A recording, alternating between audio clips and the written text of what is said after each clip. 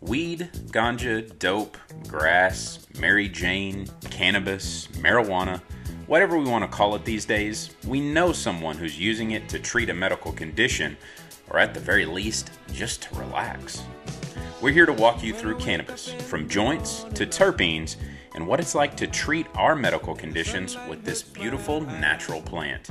This is Cannabis and Comrades, and I'm your host each week, Todd Larkin, and with me as always, my good friend, the Colossus of Cannabis, Mr. Drake Haggard. And the world's all right with me. Just one look at you, and I know it's gonna be. All right. So this week's episode, we have a guest that I'm more than excited to talk with. I think I could visit with him, honestly, for several hours. I look forward to when COVID is over, maybe we can sit down and have a good conversation. A real conversation. But first off, he's a veteran, so that's also obviously a winner in our book. He served his country for 27 years as an Army officer, traveled the globe working closely with foreign governments, not just on the military side, but bringing cannabis ideas and education along with policy to the United States. He currently operates Harvest 360, which works in research and also provide cannabis consultation services. Vets helping vets, man. I love that kind of thing. He created the Athena Protocol, which is he's briefed to elected officials and military leaders. The Athena Protocol is a program that's using non-psychoactive cannabinoids like CBD to treat traumatic brain injuries, even chronic traumatic encephalopathy or CTE. Our guest is working tirelessly to make sure this program is looked at and researched and advanced for this potential life-saving program. And most importantly, he's a father of 2 boys and been married for 25 years. Ladies and gentlemen, another one of my cannabis heroes and true leaders of the future of cannabis, Mr. Todd Scatini. Thank you, sir. Thank you. Appreciate it, Todd. Thanks for having me on the show. Yeah, yes, sir, brother. Like I said, first off, as a patient, thank you for everything you're doing, especially being a veteran. And I respect the hell out of you. So thanks for the time, brother. Thank you. Yeah, it's my pleasure. And I love speaking with veterans. I love enabling veterans in this industry. And, quite frankly, I love watching veterans provide leadership into this new and evolving space. There's just so much room for growth, and there's so much opportunity here.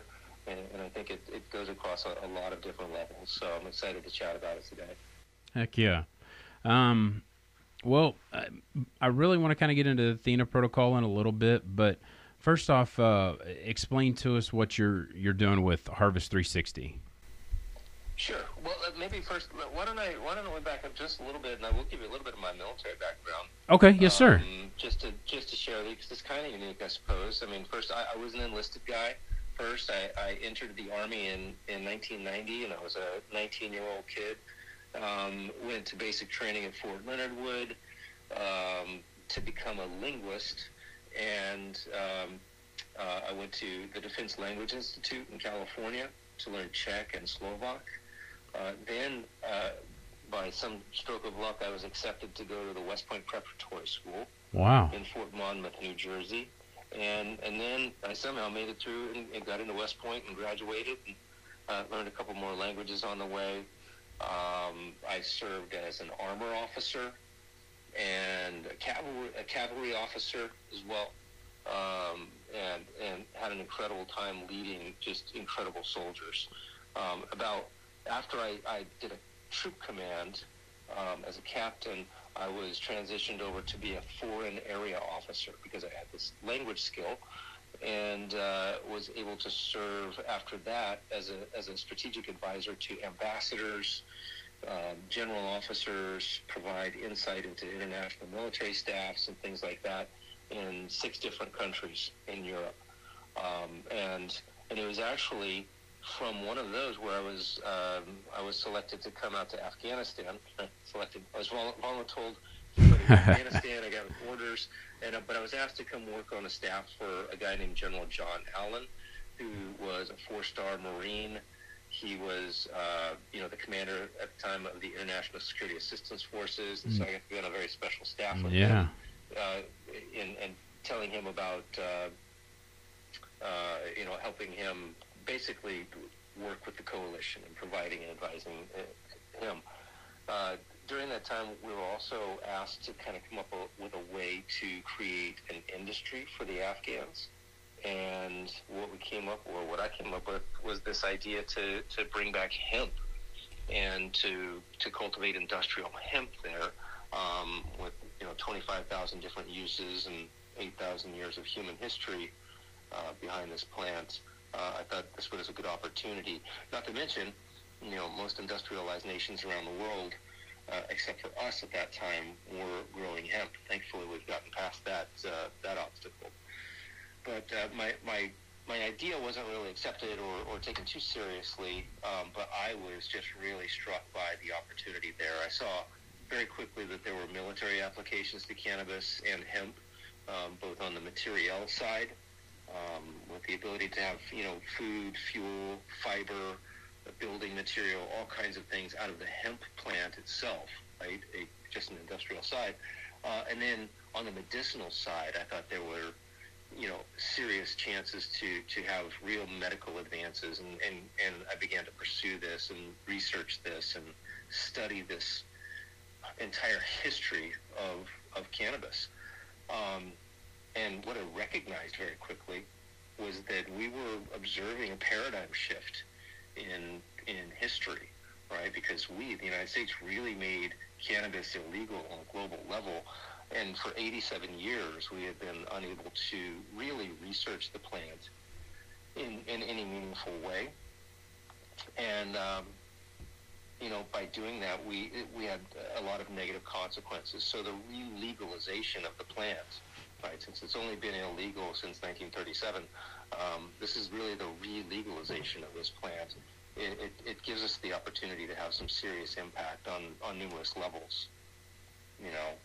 Really, like there's a social justice aspect to this where, so many Americans now have a criminal record because they were thrown in a cage because of a plant that never killed anyone. Oh, yeah. And I think that's a shame, in the land of the free and the home of the brave, that we have 25% of the world's prisoners, and much of that is due to cannabis prohibition and the drug war in general, it simply failed.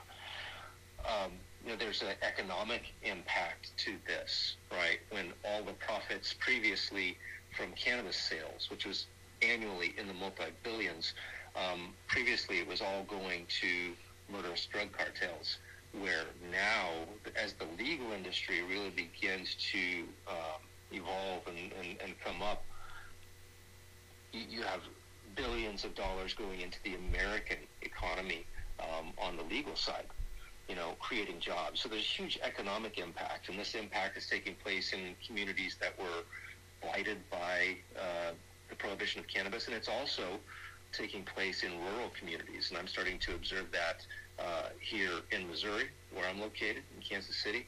And I'm sure you're probably seeing the same thing there, Todd. Oh, definitely, sir.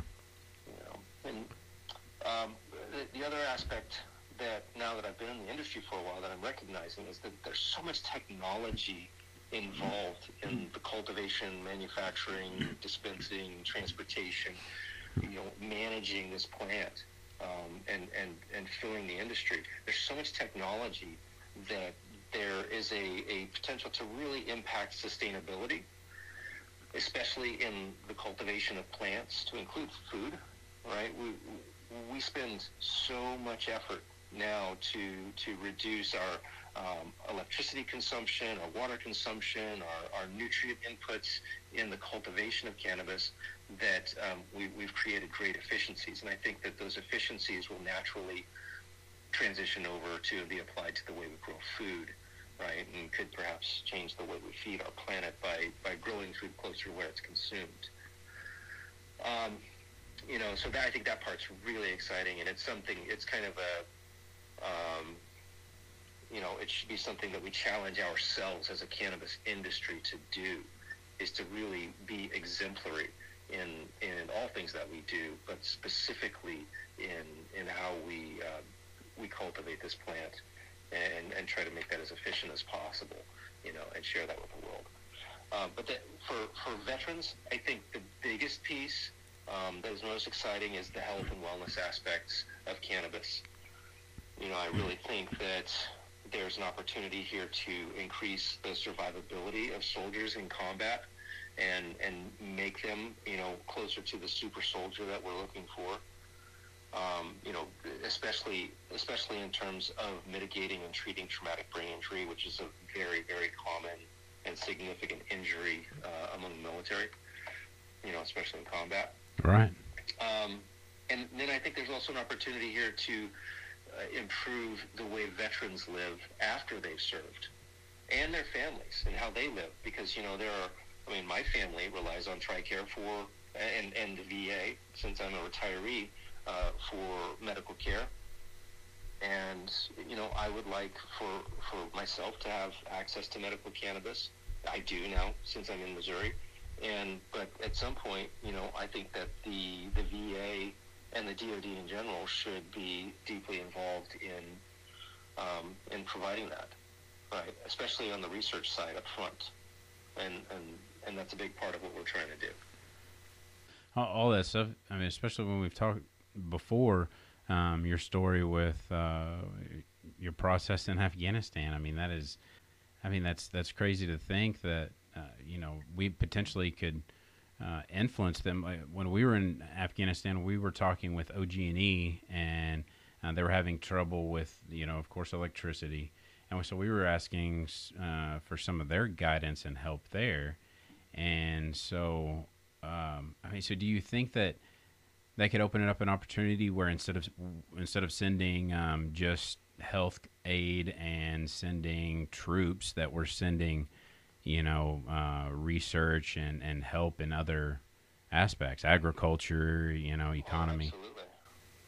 Yeah, I think the world has kind of lost the ability to grow this plant. So just, when developing the skills and capacity to once again grow hemp to a very high level, does a couple of things. One, it's a huge carbon sink and can sequester carbon, so this will have an environmental impact. But two, it's, like I said, such a diverse plant that it can provide, so many materials. If you've ever read The Emperor Wears No Clothes by Jack Herer, there's 25,000 different uses for this plant, and food, fuel, fiber, medicine, and building material. I think there's just a huge opportunity. There's a huge world for us to explore here with this plant. Oh yes, sir. We're just we keep telling people.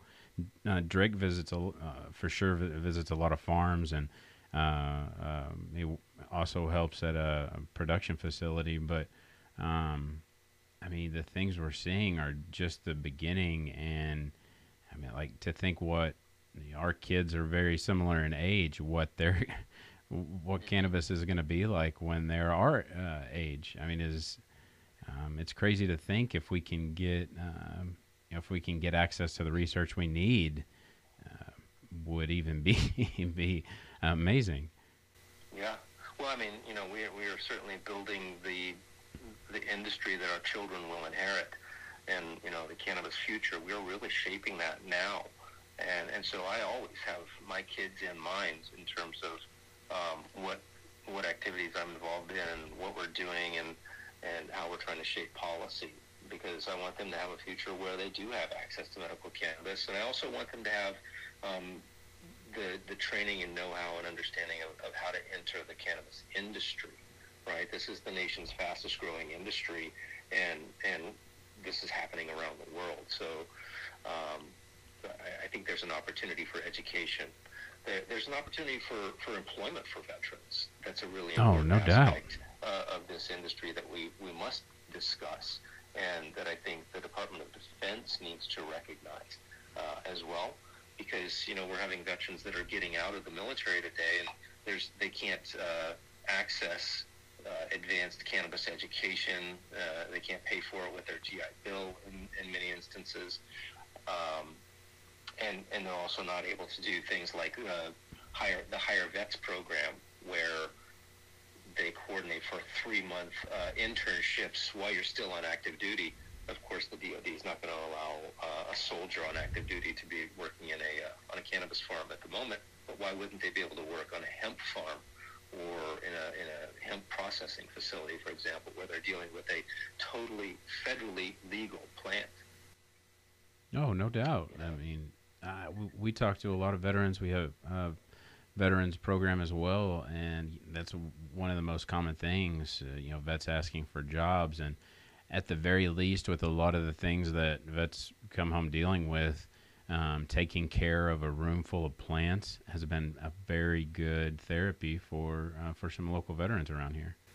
Oh yeah, and I'm sure that there's a certain camaraderie that builds around that as well, and kind of lends to that feeling of tribe that we should be seeking when we leave the military.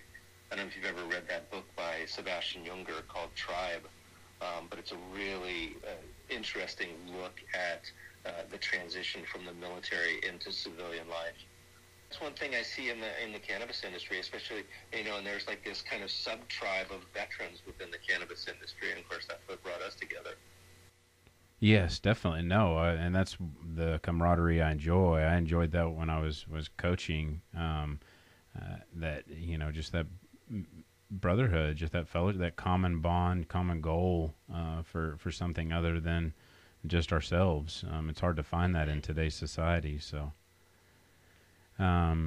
what are some of the things that you guys are currently working on?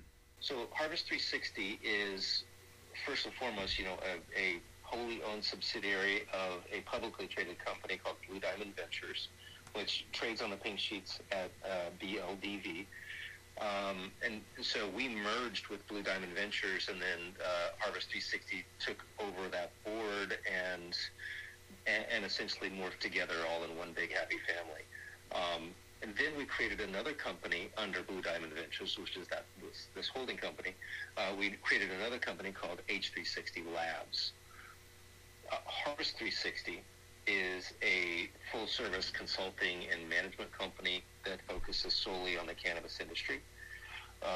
We write winning applications for clients, right? So we help people become licensed operators in legal states. And, we walk them through the entire process and coach them and mentor them and help them do the work and submit applications, because it's a very long and onerous process that requires significant attention to detail and a real plan and a deep understanding of the industry in general. And, that we try to keep our finger on the pulse of that, focusing on, social equity, social justice, sustainability, community engagement, economic impact that we will have. And there's always a huge theme of veterans and veteran support and the work that we do at Harvest 360. We created H360 Labs. Sorry, did you have a question?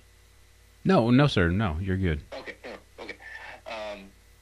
We created H360 Labs after Harvest 360 was asked to write a laboratory application in the state of Missouri for some good friends of ours. They were called Green Orchard Labs. And they submitted their own application and didn't quite get it over the finish line, so they asked us to help them. We rewrote it, submitted it, we won the application, or won the license, and are now implementing that in a town of 10,000 in Missouri called Chillicothe, which is just this really cool little town. It's the home of sliced bread. It's where the first time, it's the cutest place in the world, man. Oh, heck yeah. It's on the way of the American Genius. Dang. Which is Highway 36. It runs west to east in Missouri, just north of I-70, right? And it's called the Way of the American Genius because on the west end, the Pony Express was created, which really allowed the United States to expand and modernize. You have the birthplace of Walt Disney. You have the birthplace of General John Blackjack Pershing. Another West Point graduate. General Omar Bradley was born on that highway. as was Mark Twain. So and it's also the homo sliced bread. So they call it the way of the American genius. Yeah, I like that. Yeah, but it's pretty cool. So when we won the application, then the folks that we wrote it for said, "Oh my God, how do we do this?" So we basically licensed them IP and technology, know-how, and a brand to run a cannabis testing laboratory. So kind of a turnkey operation. We've done that. We have a global partnership with an American testing company called Waters. The Waters Corporation is an 85-year-old, Massachusetts-based company that really bet big on Harvest 360 Labs when we created a global partnership, because what we wanted to do was license this IP and technology state by state and really help create the basis for medical cannabis research by providing specificity to the cannabis plant. The first place that we're doing that is in the state of Missouri. And we're in conversations with numerous other parties in different states like Arizona, which, as you know, just went adult use, in Michigan, in New York, in New Jersey, and hopefully in Oklahoma at some point. So if you know anyone looking to open up a cannabis testing lab and provide services there, please contact me. Oh, freak. I wish, sir. Gosh, that's like that. I mean, if that was, if that was anyone's goal around here, I would love that opportunity, but it doesn't seem to be. There were a couple of testing facilities that had talked about it early on, but one of them was one of the facilities that were shut down. So, but no, I've started some education courses at the Votech here in town last spring, and so we've gone about that route as far as more education than research. So hopefully we'll get to that point.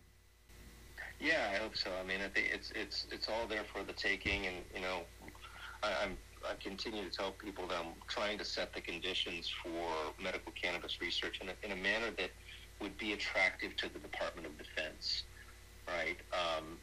It's exciting for me that now there's, we not only have the first African-American Secretary of Defense in retired General Lloyd Austin. He's also a West Point graduate, and, so hopefully a critical thinker and a guy who would, with whom the Athena Protocol might resonate. Yeah.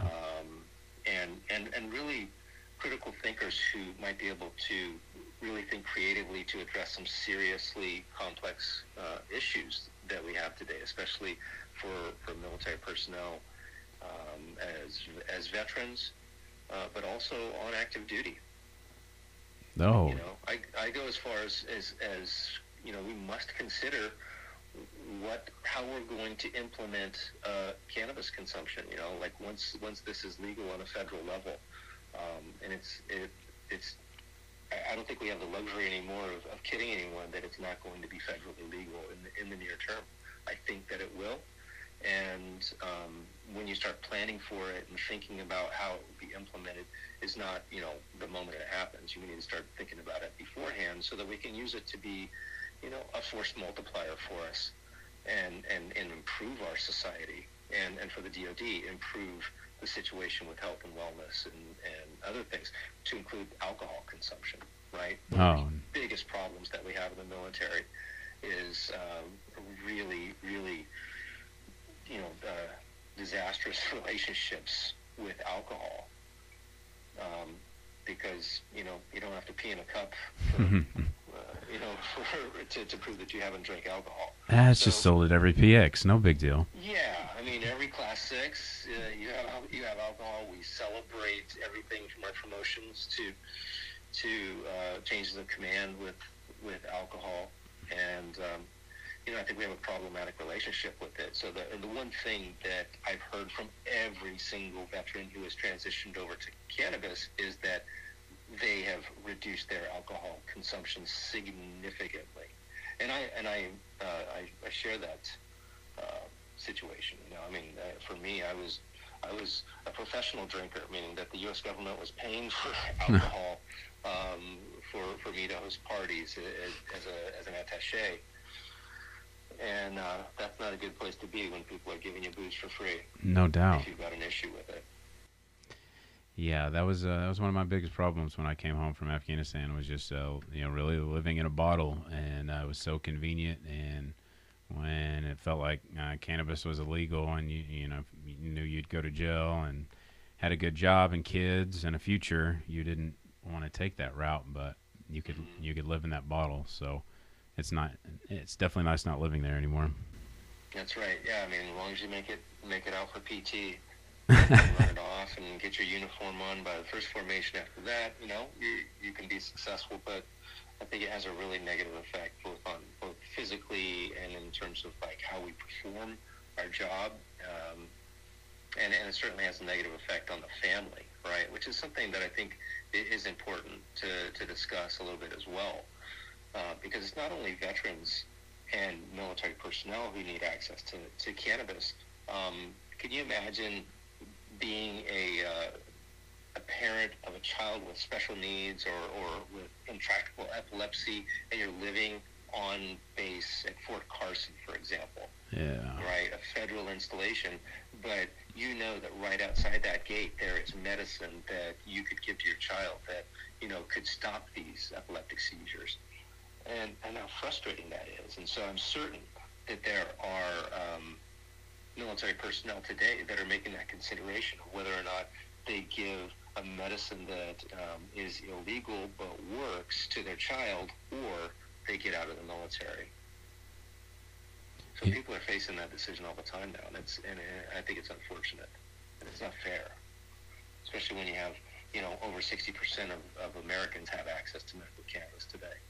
But I just think it's a huge opportunity for the DoD to show some, really bold and courageous leadership on this particular subject, because veterans want this, and we know that it's safe, and veterans are involved in this, and we can kind of help guide the path, be a shining light for this, right?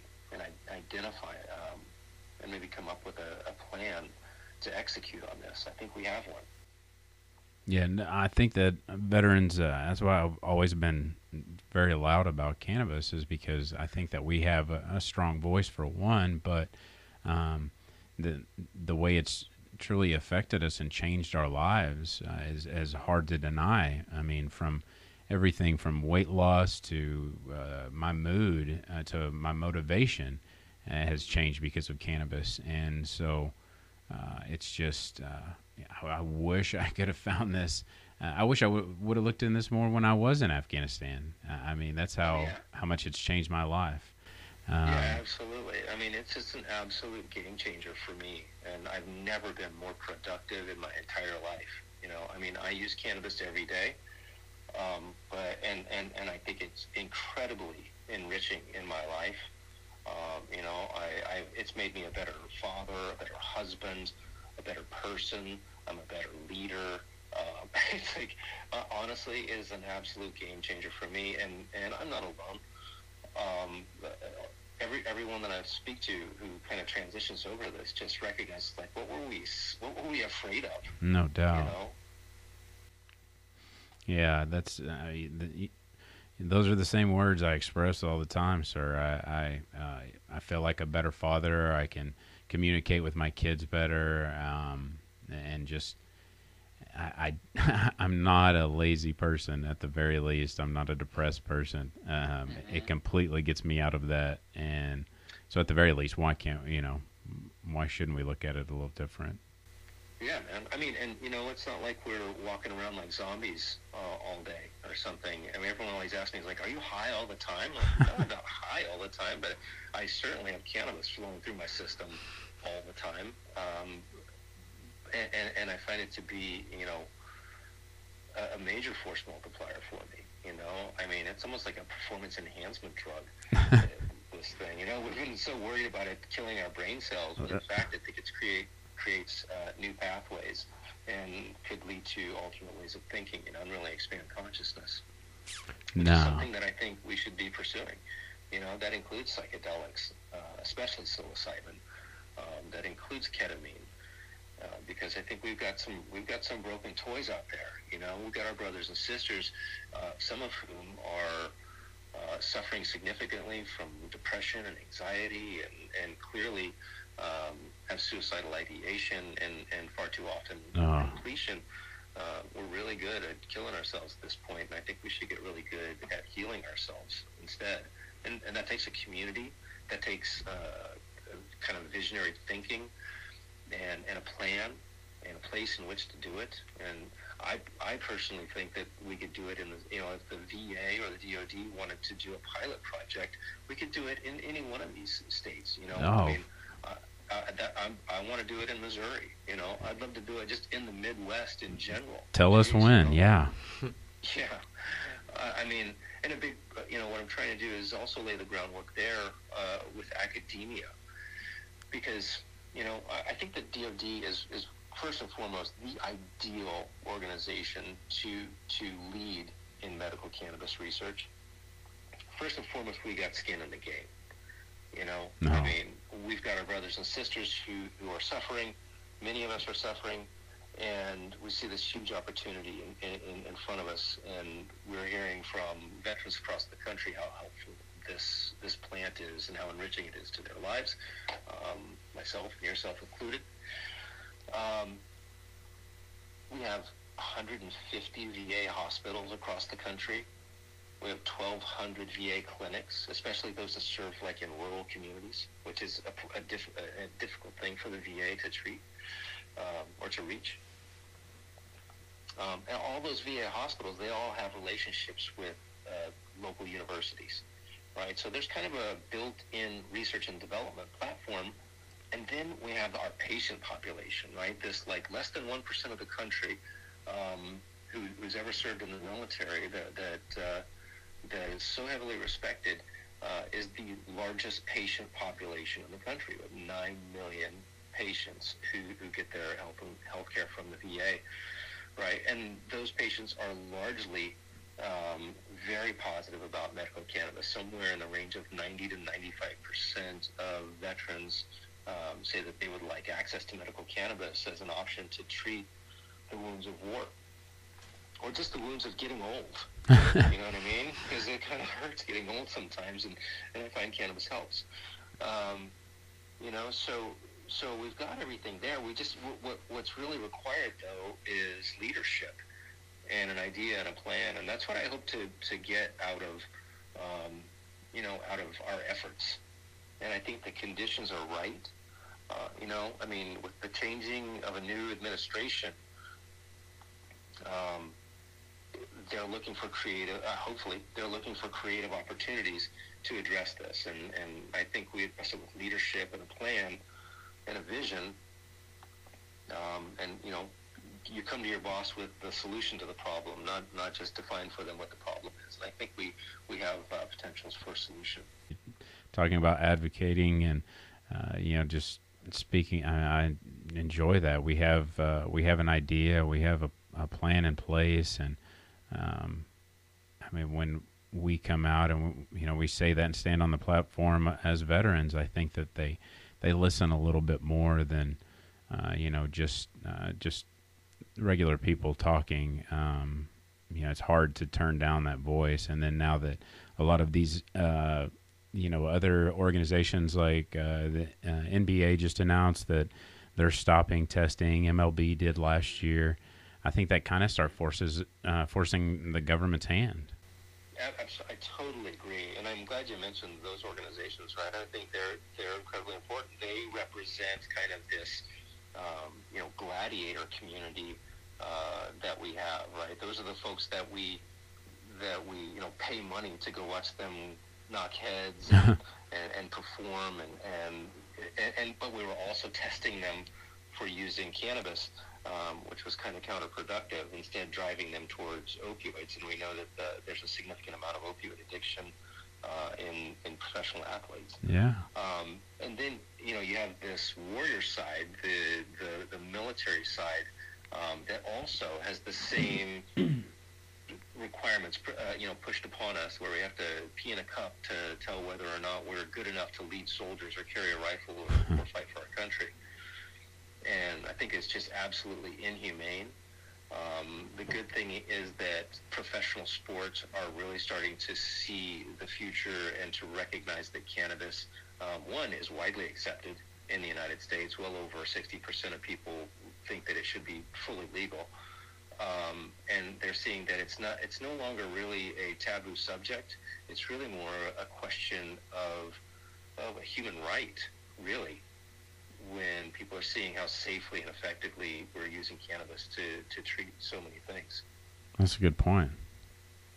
Have you, with some of your research with the Athena Protocol, have you reached out to like Calvin Johnson or anybody that's big in the CTE and NFL? Not really. I've really been trying to maintain this a very military-focused effort. I got you. I just wondered, brother. But that's it's not like I'm against bringing in any professional athletes to the whole thing, because that whole concept of gladiators and warriors, those two classes, I believe that at some point there will be, there already is significant synergy between those two groups, right? You always see, major military representation at NFL games or whatever, and you also see, soldiers and military personnel really looking up to and following professional sports. So there's a huge amount of synergy, I think, between those two groups. And, I've always said it's the veteran voice that will break the back of prohibition, but I think those two voices combined will ensure that it's over. Oh, definitely.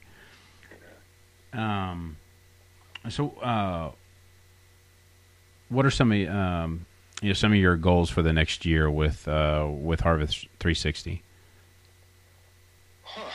Let's see. Well, one is to complete the implementation of this laboratory in Chillicothe, and get that up and running and really established well. Also to look at the new markets that are coming into place. Arizona for us is a big focal point. Watching Missouri continue to build out for us is very exciting. Illinois, Michigan, New York, and New Jersey are also very unique. And, we're also starting to pay a lot of attention to Virginia and the southeast part of the United States, where really is the last frontier of legal cannabis. But I would say, on the policy side, what I would hope to achieve in 2021 is, the establishment of a serious conversation without any giggles or pot puns or anything like that, but a serious conversation with the Department of Defense on the subject of medical cannabis, and really recognizing that the DoD could play a leadership role in the research of this plan, and really kind of help forward what I think would be a revolution in medical affairs, right? A totally new way of looking at medicine, and a totally new way of looking at medicine as prophylaxis, especially in terms of ensuring neuroplasticity and neuroprotection in soldiers while in training and in combat, through the use of non-impairing cannabinoids, and also the ability to use the full spectrum of the cannabis plant in recovery. Yeah. And rehabilitation, especially as it pertains to traumatic brain injury. Those things are critical to putting this on the map. And so I would hope that we were having a really serious conversation with the Department of Defense, where we're working towards a framework for research and development, and utilizing the full spectrum of DoD research platforms with other agencies like the FDA in support, but not in the lead. And I think that would be a huge success. Another thing that we're doing at Harvest 360 is really starting to look towards other countries as well. I created this company with the specific objective of utilizing the skills and the competencies that and the languages that I learned in the military to try to build a bridge between the United States and Europe with medical cannabis, essentially, to license IP, technology, know-how, and brands into the European market as their markets begin to evolve. So that's kind of on the industry side, a little bit of some of our goals. Yeah, man. Gosh, sir, that's the things you guys are doing. That's, I mean, I said it earlier, but it's so refreshing to hear all of that. Those moving parts of cannabis, and all these fingers everywhere. I mean, it really, it's just inspiring for people like me. But well, I mean, I think it was crazy. We talked about this whole relegalization of cannabis and hemp being an inflection point. Well, it turns out, this inflection point was taking place this paradigm shift was taking place in the middle of kind of like an inflection point in history. This is 2020. It was unforgettable. Everyone, this is like 9/11 now. Like, where were you in 2020? Yeah. They're going to be asking, what were you doing? Well, what happened for us in the cannabis industry in 2020 is that, we went from illegal to essential when COVID hit, right?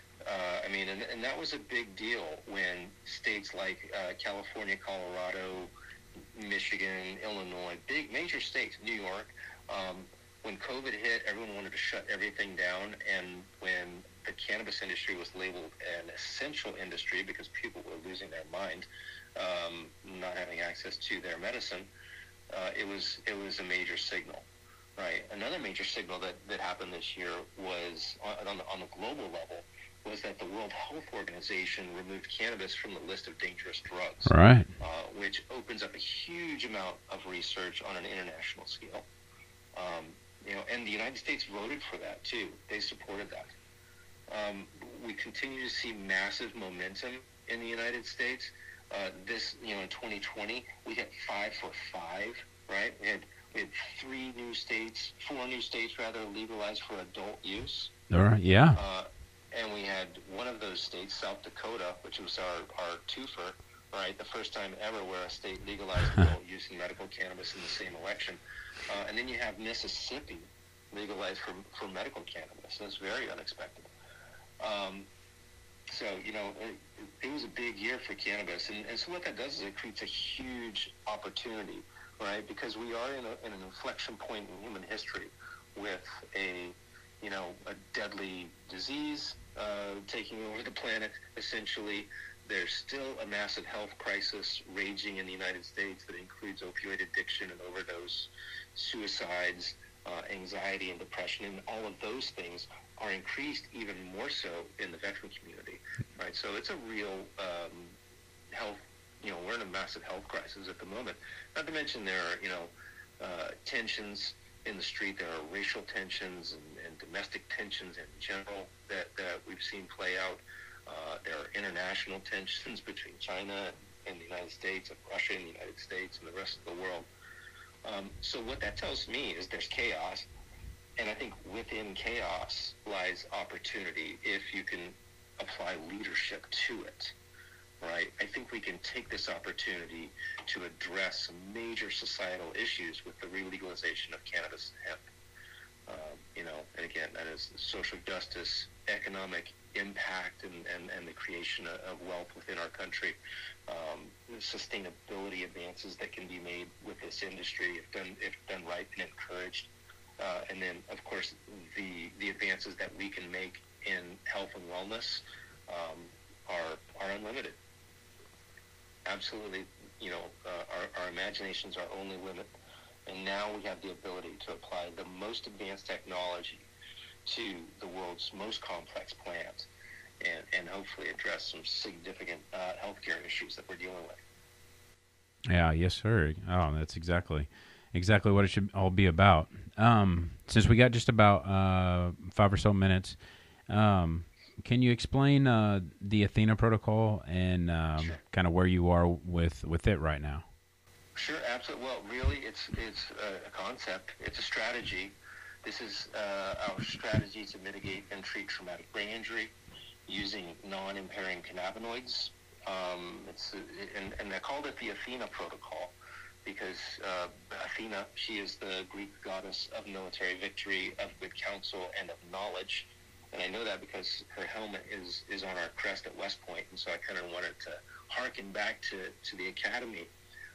Because when I was in command, I had a great officer working for me. He was a 2001 graduate. His name was Andy Houghton. And after I left command and the unit deployed to Iraq in 2004, he was struck in the head with a rocket-propelled grenade that did not explode, but gave him a massive traumatic brain injury. And, you know, our battlefield medics were just so advanced at that point that they were able to stabilize him on the ground there, sent him to Landstuhl, and then on to Walter Reed Army Medical Center. And that's where I reconnected with him and his family. And at this point, they had, you know, he was in really bad condition, but we pinned a Purple Heart on him, and then the next day he passed away. And it was really devastating for me. But when I started researching cannabis, and I saw that the U.S. government had a patent on cannabinoids to serve as a neuroprotectant, an anti-inflammatory, and an antioxidant, I knew that was something that could potentially reduce the risk of traumatic brain injury, right? Because, you know, by seeing Andy and by talking to his doctors at Walter Reed, I understood that, you know, what happens when you get a TBI is that your brain begins to swell and kick out all kinds of proteins and cytokines and glutamate and nasty things that kind of eat away at the gray matter. And, you know, in the end, they coalesce around the neurons and the dendrons, and we get stuck we get post-traumatic stress from that if we don't die from the TBI. So I thought, well, why don't we get in front of it and provide some neuroprotection and increased neuroplasticity in the brain. And then I'd also like to be able to administer it immediately after an injury, right of the boom, as quickly as possible as part of Buddy Aid. And then in a third phase, we would administer more non-impairing cannabinoids under the care of a doctor. And then in the fourth phase of the Athena protocol, we would use the full spectrum of cannabis for rehabilitation, you know, to include talk therapy and physical therapy, but always supported through access to medical cannabis as well. Wow. So that's why we created that. I really do think that we have the ability to mitigate the severity of traumatic brain injury.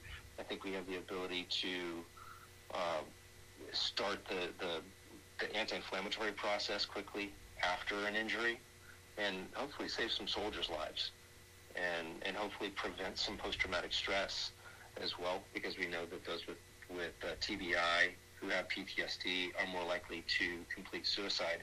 So if we can get in front of that as well, I think it'd be a good day and a major advance. You know, the military's been responsible for advances in medicine throughout history.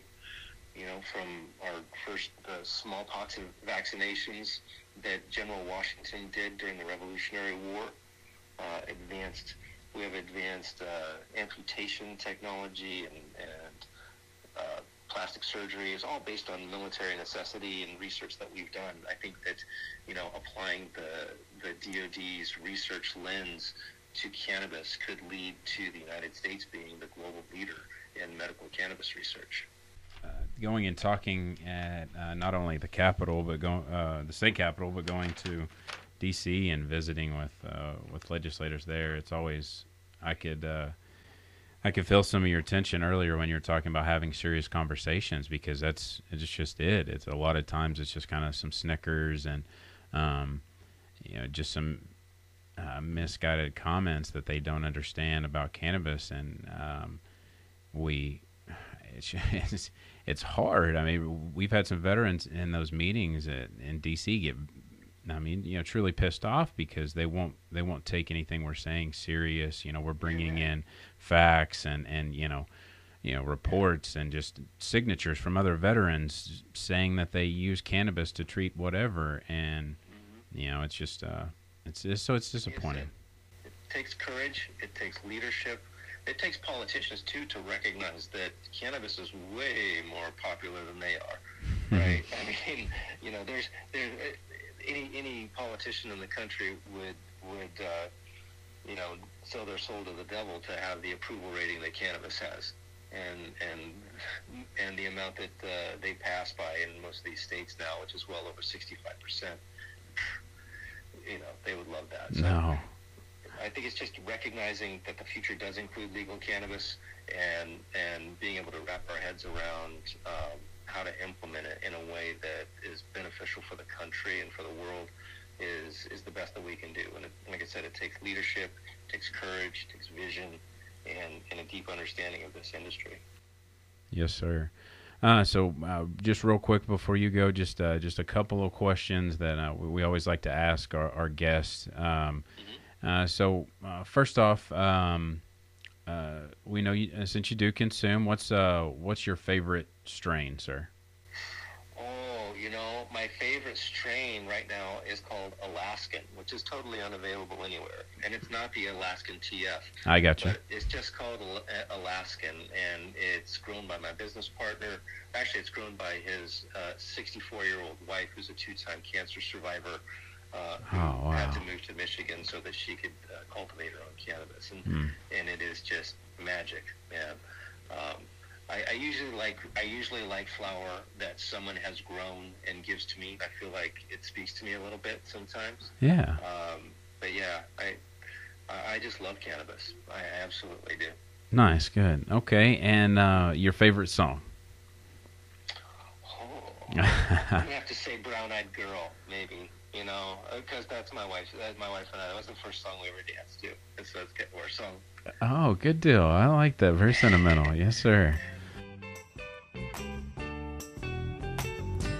Hey, where did we go?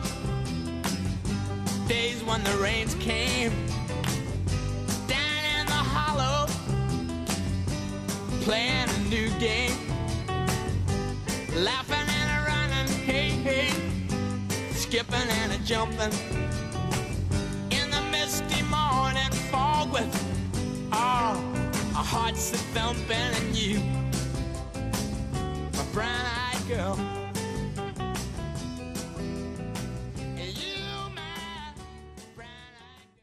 My favorite pumped up Army song, and that I would always start operations with, was Seven Nation Army by the White Stripes.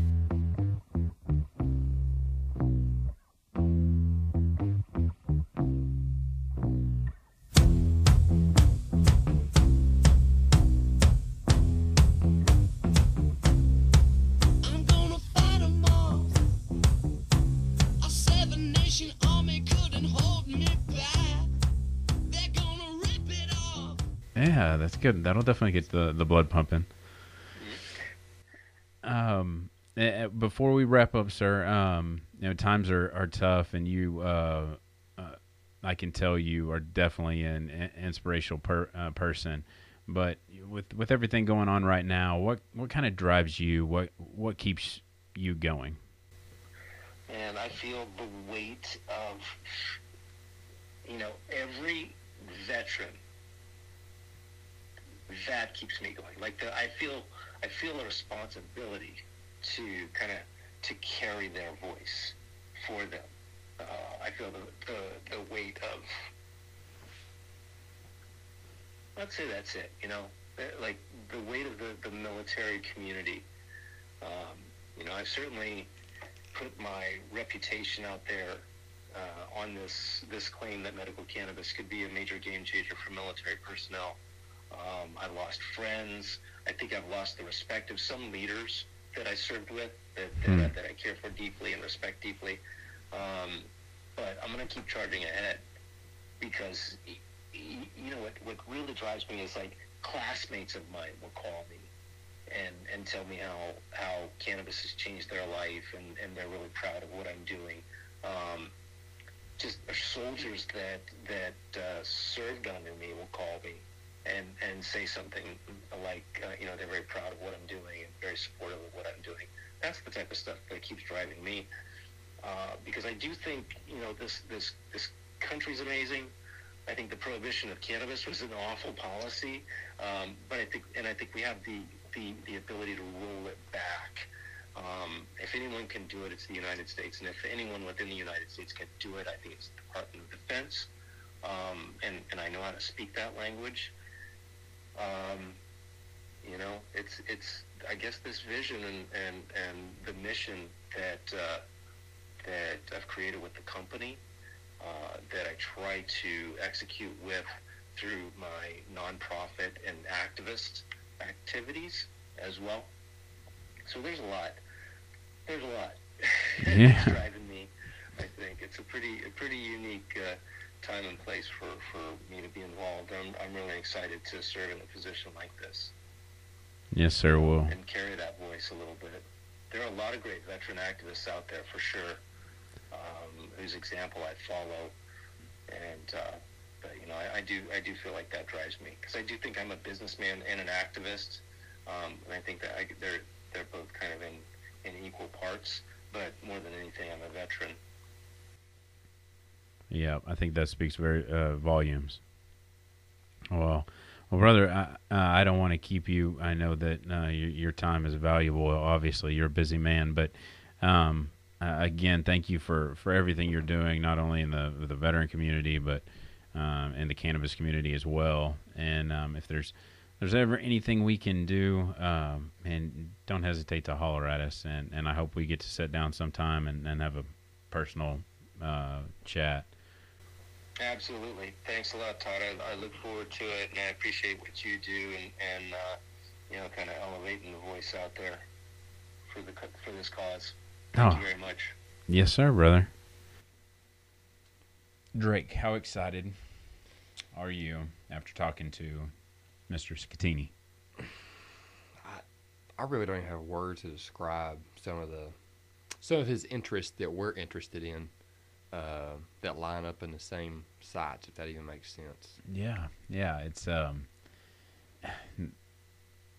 the amount of people who are involved in local cannabis research is slim. So when he means slim, he means like 5 people. Yeah, that's statewide. But you know, the things that he's doing, not just in Missouri, but nationwide, and then across the globe. And still going. I mean, he's still reaching for, you know, as on our podcast, you'll hear he's still looking for people. Yeah. Or places. I mean, just the process that he wants to bring to the DOD with the Athena protocol and changing how we treat combat wounds potentially. Yeah, I mean, preparing them to go to the field, you know, kind of give them the edge they need, like you were saying, creating the super soldier that we're looking for. I mean, being a vet, carrying I carried a medic bag. It was just the combat lifesaver bag, just a basic first aid kit essentially, or a little more than, had an IV in it. But anyway, you know, being able to carry CBG, CBD, or any kind of other herb potentially. I mean, instead of having ibuprofen and other man-made drugs at hand, and knowing the potential that CBD has on neuroplasticity is, I mean, it just kind of makes sense to look at that route. Yeah, and the non-psychoactive part about it, you know, because that's the coolest thing is would be for our soldiers to induce or ingest cannabis in the field that's not psychoactive. You know, people get so hyped up on THC and Delta-9 and forget that not all cannabis is psychoactive, you know. No, you're exactly right. I mean, the fact that it has a lot of medicinal properties without being psychoactive are pretty impressive. There are people that have talked about, you know, getting high from taking too many Tylenol. Having, you know, a comfortable feeling on a lot of pharmaceuticals. How many people you know that takes too many swigs of NyQuil? Very true. So, you know, just the things that Todd's doing at Harvest 360 and Man, his nonprofit. Yeah, yes, sir. I just, man, it's. I mean, when I called him a hero, honestly, I mean that, because he's an officer for one. So for a lot of people in the military to step up, especially when they were still in the military, and throw out an idea of using hemp as, a cash crop for a country in need, in dire need.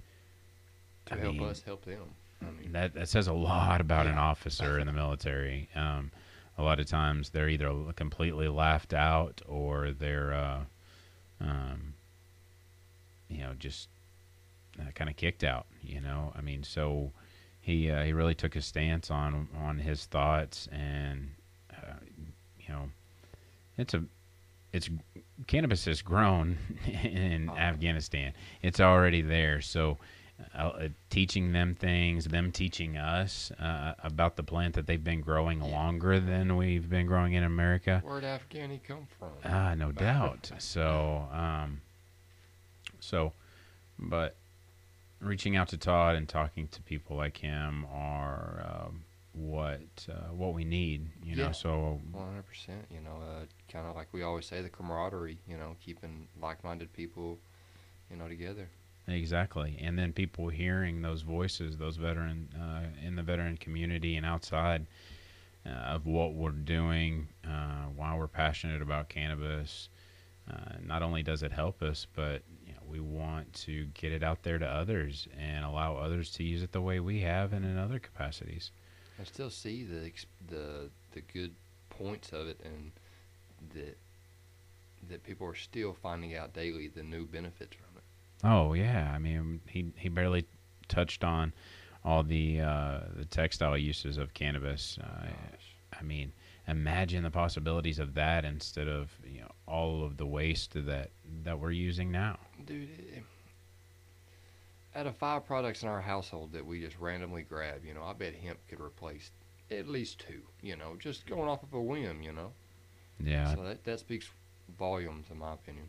Yeah, not only that, but even how your home's insulated, how your home's built, possibly. Yeah. So, I mean, I'd be interested in using it to build a shed or something at the very least. Hemp tires. Hemp tires, okay.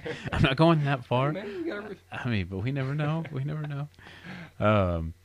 But anything else, man, you want to, before we wrap up with this one? This was just kind of talking on Todd again. This was kind of my first conversation with him, and man, like you said, he's truly a cannabis hero in my book. He's not stagnant in what he's doing. He's still pressing forward, fighting a good fight. Oh, you're exactly right. Those are the people that we want to seek out and hear what they have to say, what they're doing. 100%. Well, brother, I don't have anything else. You got anything? Be good. Tomorrow's not promised. That's right. So, as always, Todd and Drake. Have a good week.